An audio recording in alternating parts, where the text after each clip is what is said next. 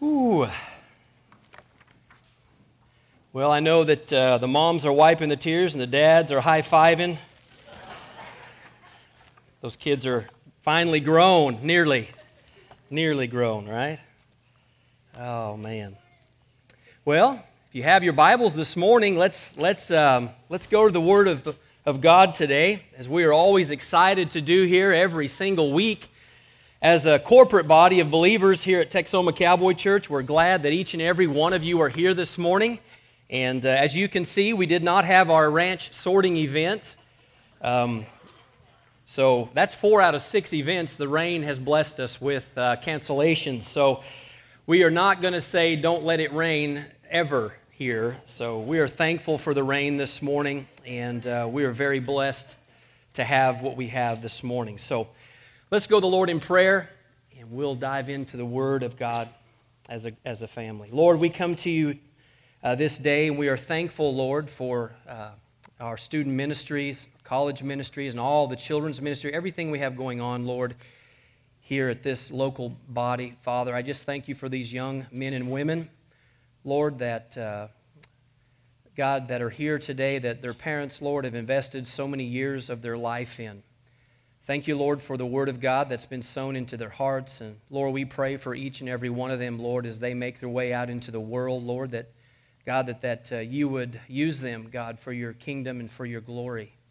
We ask, Lord, that you would protect them, Father, as they each go their own way, God, from their home and begin to live life and pursue careers. Lord, I pray, God, that you would set your angels about them and protect them and guard their hearts and their minds. And Lord, for all those things that have been invested in their life, the things the parents have said and things they've been taught, Lord, I pray that your word, God, would spring to life in their heart, Lord, and it would hold them fast in the days in which we live. Father, as we come to your word this morning, we are so grateful for it, and it is the treasure of all treasures for each of us who are in Christ. And I just pray, Lord, that you would teach us once again from your word today, as you're always faithful to do. We pray this in Jesus' name. Amen. All right. Well, we have ended our study through Matthew chapter 6 and Luke chapter 11 on the Lord's Prayer. We finished that up last week. This week, we are returning now to our study in the book of Romans. We're going to be prowling, if you will, through the book of Romans again for at least another 6 chapters, and we may take another break after that. But I want you to open your Bibles this morning to Romans chapter 6. Romans 6. And when I say prowl, I mean literally we're going to be prowling. If you were to gather cattle, that's what you do. You're not just going to just take a trot down through the pasture. You're actually going to be looking for cattle as you gather. And as we go through these passages of Scripture, you're going to find that there are some amazing truths here that Paul is sharing. And if we were just to charge through them, we would miss a whole lot. So we're going to take our time as we move through Romans, which I believe just doctrine and all of those things is one of the greatest letters written in Scripture. And Paul, of course, wrote this letter to those who were in Rome that he had never met and that he one day would make his way to. And there Paul himself would give his own life just as the end of his journey came to an end there. So if you have your Bibles, we're going to be in Romans chapter 6. And I'm going to start here in verse 1. And so just follow along here. I do want to mention this before we begin. This is going to be taken in some pretty healthy forage, if you will, okay? The Word of God is something we feast on as Christians. And, it does feed us spiritually. It is the one thing that we desperately need as Christians, the Word of God is. And we know that Jesus Christ is the Word Himself. The Word became flesh and dwelt among us. That this is the Word of God, that it's infallible, it's true, and we are so blessed to be able to go here this morning. So having said that, you're going to have to digest some of this afternoon and through the week. There's some really deep truth here, and we're not wanting to stumble over the deep truth. We want to make it very easy for us to understand, and that's, I believe, what God desires for us to do is to understand it. But having said that, I would encourage you to just take some time this week, read through this over and over, and digest it like an old cow would digest the grass that she's filled up on, and breaking it down and chewing on it and breaking it down and chewing on it. So I want to encourage you to do that. I'm not calling you an old cow, but take it that way if you'd like. But that's an illustration for you, if you will, and it's important. So let's go to the Word of God. Here we go. Paul says, "What shall we say then? Shall we go on sinning so that grace may increase? By no means," Paul says, "for we died to sin. How can we live in it any longer? Or do you not know that all of us who were baptized into Christ Jesus were baptized into his death? We were therefore buried with him through baptism unto death, in order that, just as Christ was raised from the dead through the glory of the Father, we too may live a new life. If we have been united with him like this in his death, we will certainly also be united with him in his resurrection. For we know that our old self was crucified with him so that the body of sin might be done away with, that we should no longer be slaves to sin, because anyone who has died has been freed from sin. Now, if we died with Christ, we believe that we will also live with him. For we know that since Christ was raised from the dead, that he cannot die again, and that death no longer has mastery over him. The death he died to sin once for all, but the life that he lives to God. In the same way, count yourselves dead to sin, but alive to God in Christ Jesus. Therefore, do not let sin reign in your mortal body, so that you obey its evil desires. He says, do not offer the parts of your body into sin as instruments of wickedness, but rather offer yourselves to God as those who have been brought from death to life, and offer the parts of your body to him as instruments of righteousness. For sin shall not be your master, because you are not under law, but you're now under grace. If you remember, and I know it's been probably a few months ago now, we were tracking our way through the book of Romans. And you can remember from the very beginning, as Paul was writing this letter, he is writing now to those who were in Rome, the Christians who were in Rome. And we understand that many of these probably came from the preaching there when they all came to town for the time where Pentecost was, and then we have the disciples and everything that happened. We know there were those who were present that were hearing the gospel in their own language, and some of those were from Rome. We know that to be a fact because the Bible says it. So there were believers living in Rome, in a very pagan city. Rome was extremely pagan. If you study anything about ancient Rome, you're going to find out that it was extremely pagan, and they worshiped the sun and all these different things. They had a lot of paganism in Rome, and Roman is alive and well today also.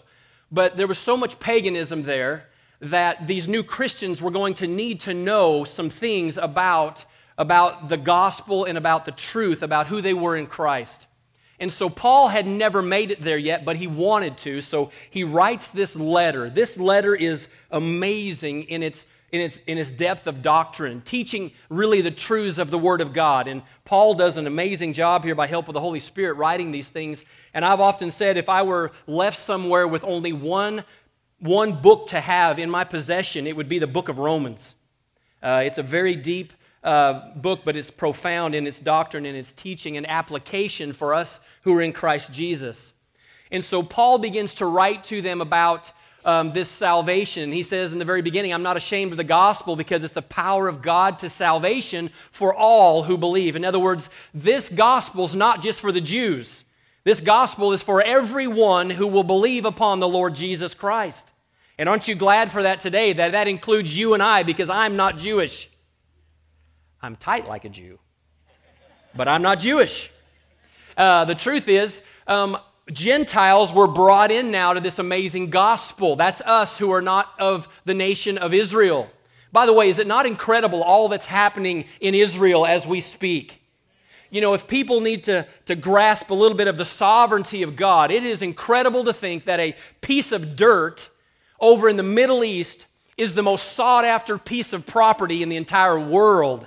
And the whole world centers around a little piece of dirt the size of New Hampshire. The whole world does. It's always been the center, and it always will be the center. And only by God's design and sovereignty did the nation of Israel even exist today. There's a lot of really interesting things happening if you just kind of keep up with what's going on there. But moving right along from here, he says the gospel is for Gentiles, it's for Jews. He moves into this whole concept of teaching now that, listen, the law is not what makes you righteous before God, because the Jews were like, hey, I'm in because I'm a Jew. That was the mentality. And they still have that mentality today. I'm all right with God because I'm Jewish. I'm the chosen nation. That's what we are, right? Paul makes it very clear that's not the way it is. He says, by the way, you're sinful. Every human being has been in sin and born in sin from the time of Adam all the way through. Whether you're a Gentile or whether you're a Jew, it makes no difference, for all have sinned and fallen short of the glory of God. And for the Jews, this was probably kind of like a slap in the face.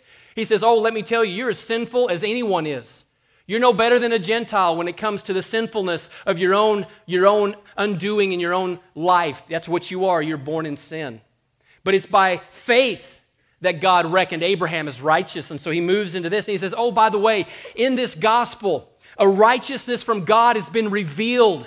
A righteousness that is not by works, but is by faith in the Son of God. So it's not just the fact that you were a Jew that you're right with God. In fact, the truth is the law pointed out that you are all sinners. That's why you've been making sacrifices from the very beginning. Why? To help atone for your sin.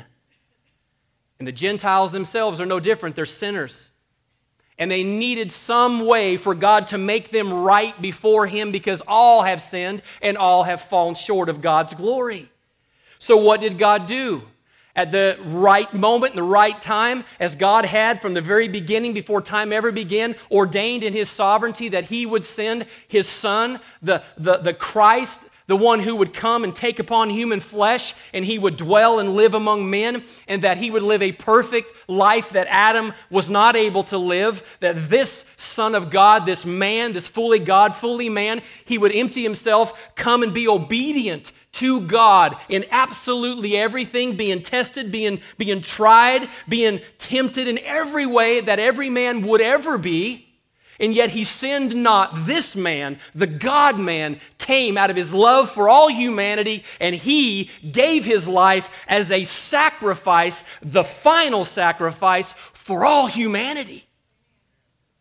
And that it pleased God the Father to crush His own Son, to make atonement. Listen to this. To atone for your sin and my sin.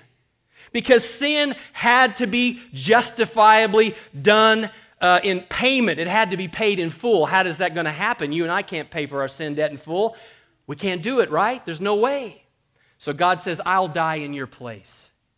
I'll give my sinless life, and I will die and take upon your sin. And that way, something's going to happen here. Paul says, the imputed righteousness of Christ has been given to everyone who places their faith and trust in Christ Jesus.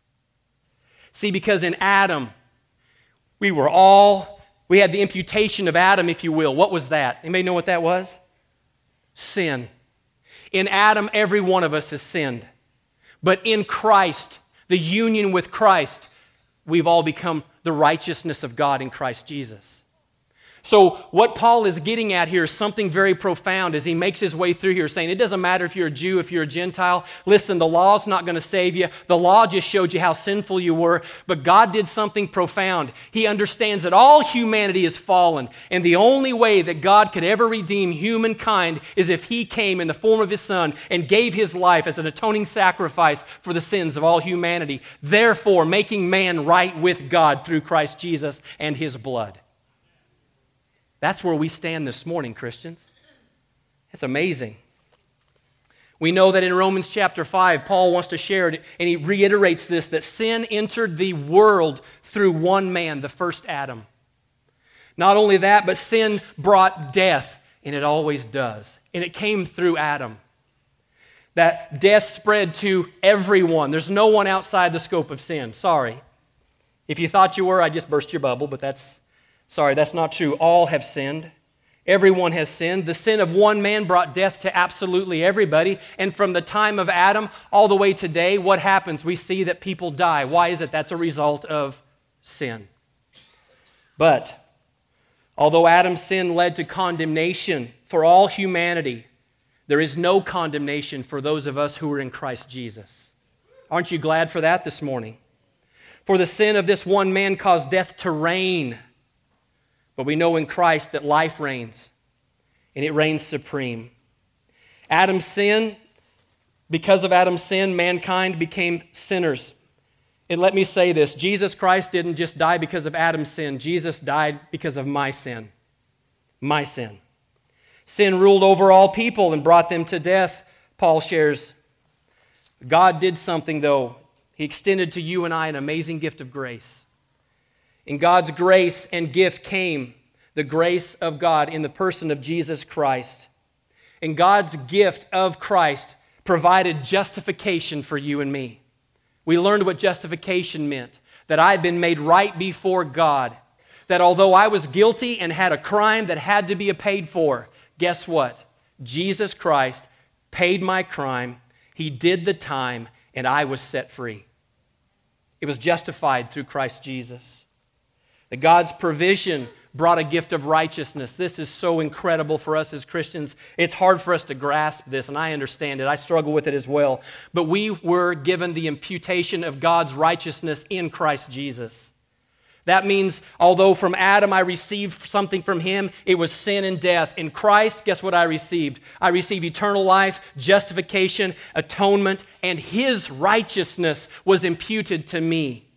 So in the eyes of God, I stand before God today not because I am sinless. I stand before God today not because my acts and my works line up perfectly with His holiness.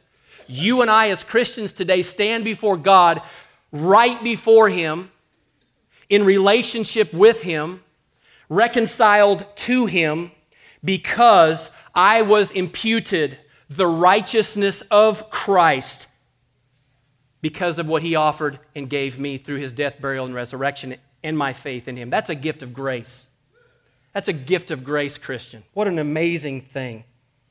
One act of righteousness brings justification, whereas in one act of unrighteousness, sin reigned. Because of the righteousness of Christ, now life will reign, and eternal life will reign in those who trust in Christ. So as sin increased, grace increased all the more. Isn't that amazing? Where sin reigned in death, now grace reigns through righteousness, bringing eternal life through Christ Jesus. The truth is, for every one of us who are in Christ Jesus, and we are living in a time right now, this is incredible. It's called the age of grace.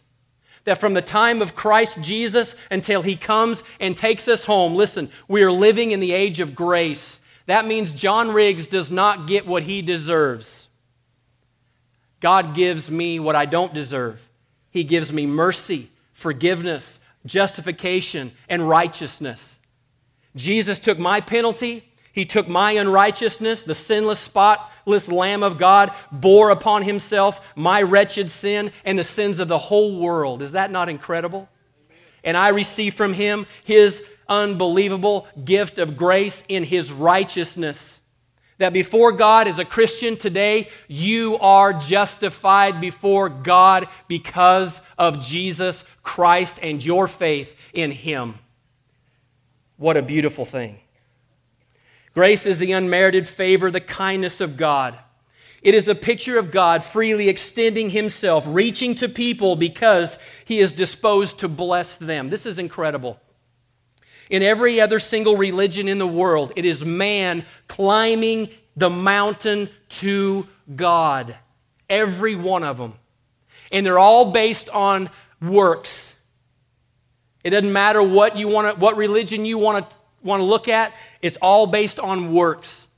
If you're a Muslim today, listen, it's based on works.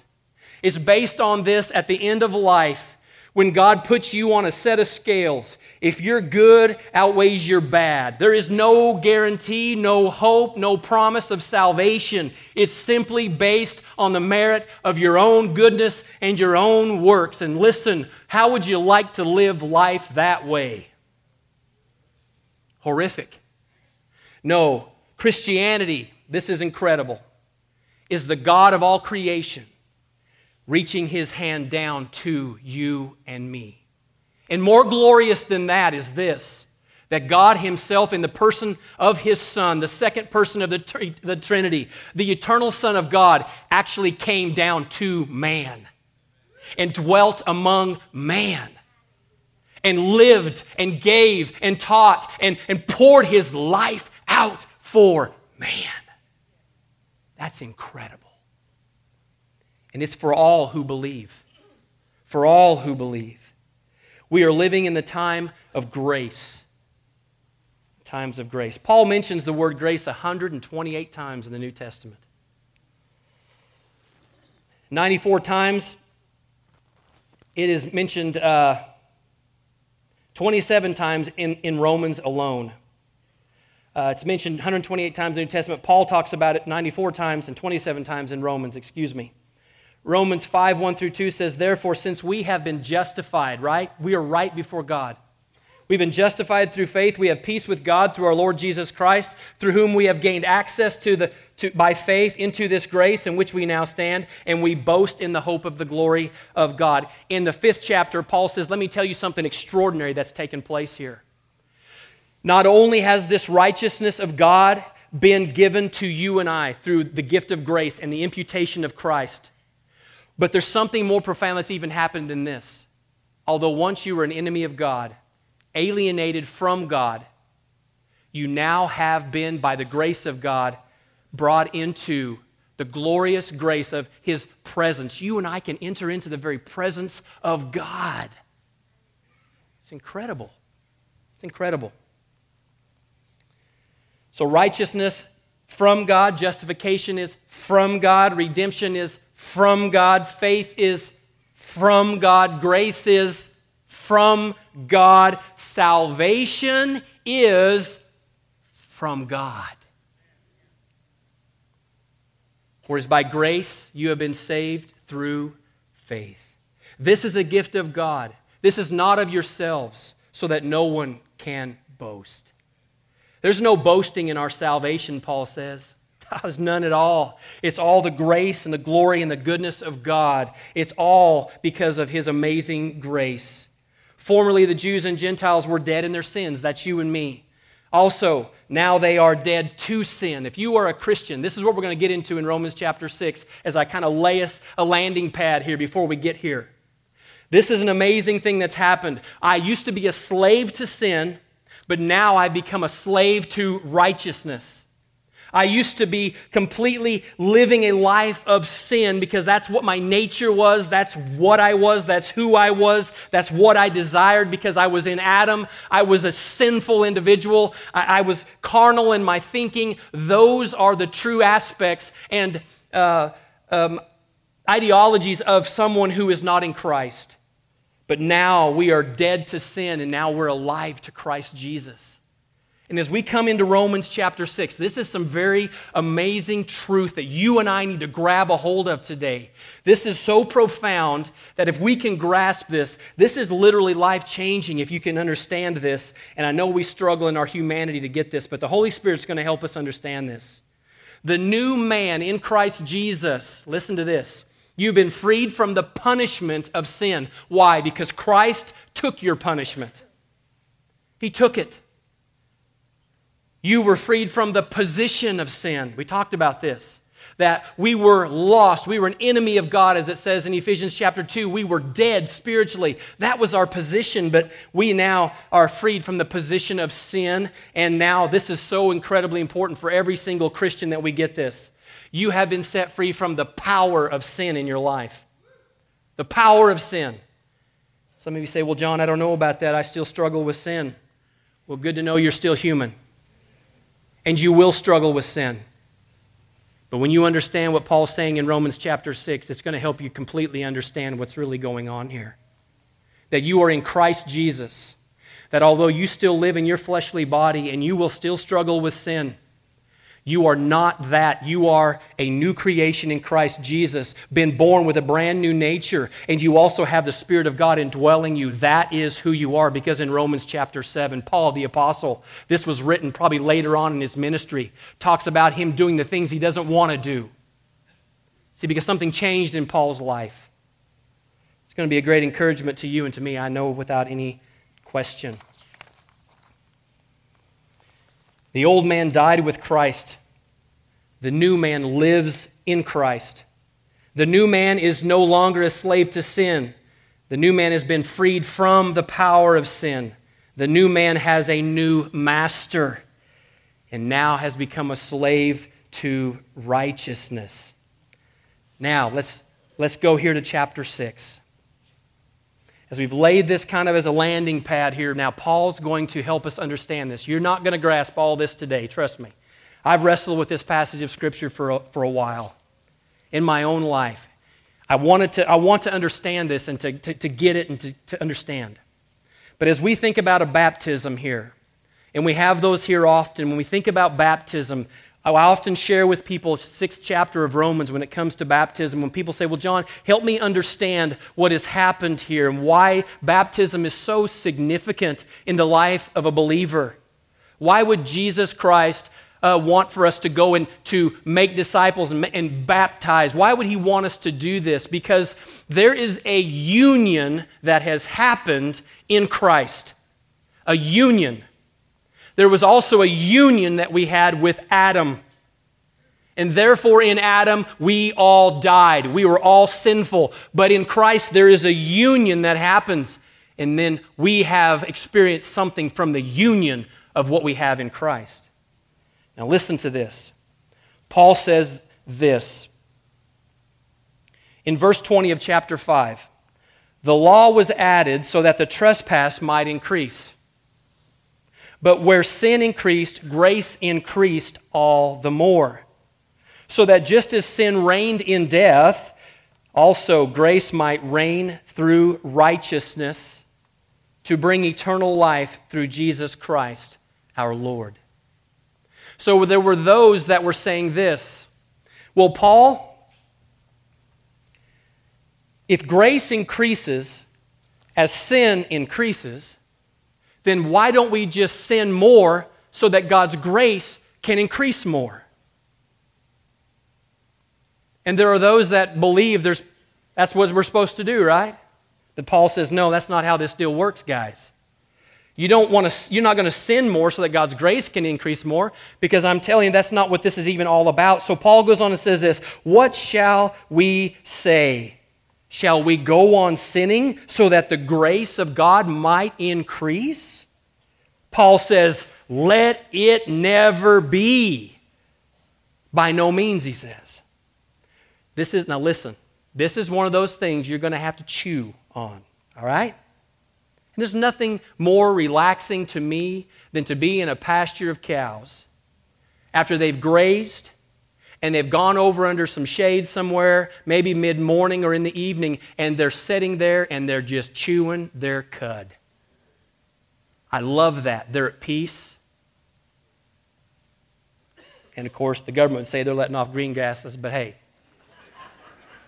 they're at peace. And you know what they're doing? They have a multi-chambered stomach. They don't have 4 stomachs. They have a multi-chambered stomach. And to get all the good out of what they're foraging and what they're eating, they simply take it in, full belly, burp it up. But their body can't break everything down in that first chamber like they want to, so they're going to chew it up. Chew it up. Swallow it back down. As it breaks down, it goes to different chambers of their stomach in order that they're able to get all the nutrients out of the forage that they're eating.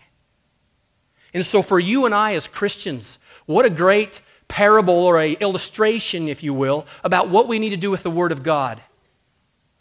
We can run in here and just, and over. Or I can take this in and say, okay, help me understand what this is really meaning here. There's something here that's very, very profound that God's trying to share with me. And this is the first thing in this chapter I want to share with you here.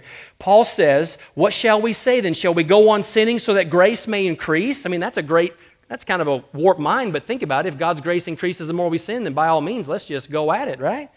But he says, by no means, Paul says, listen to this. We died to sin. At first you're like, whoa. Hold on just a second. Paul, I'm pretty sure if I'm reading this, I'm alive. What are you talking about, Paul?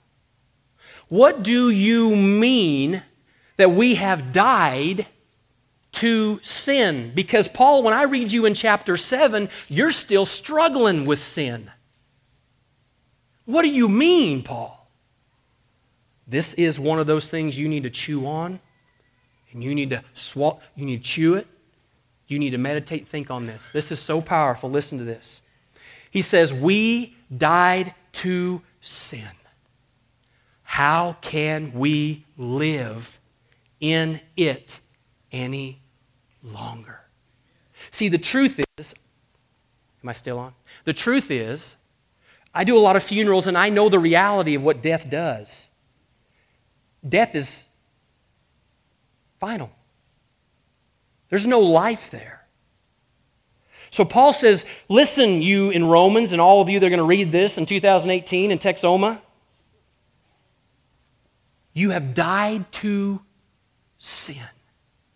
And if you have died, you can therefore no longer live in sin. Now, you're going to have to come back next week.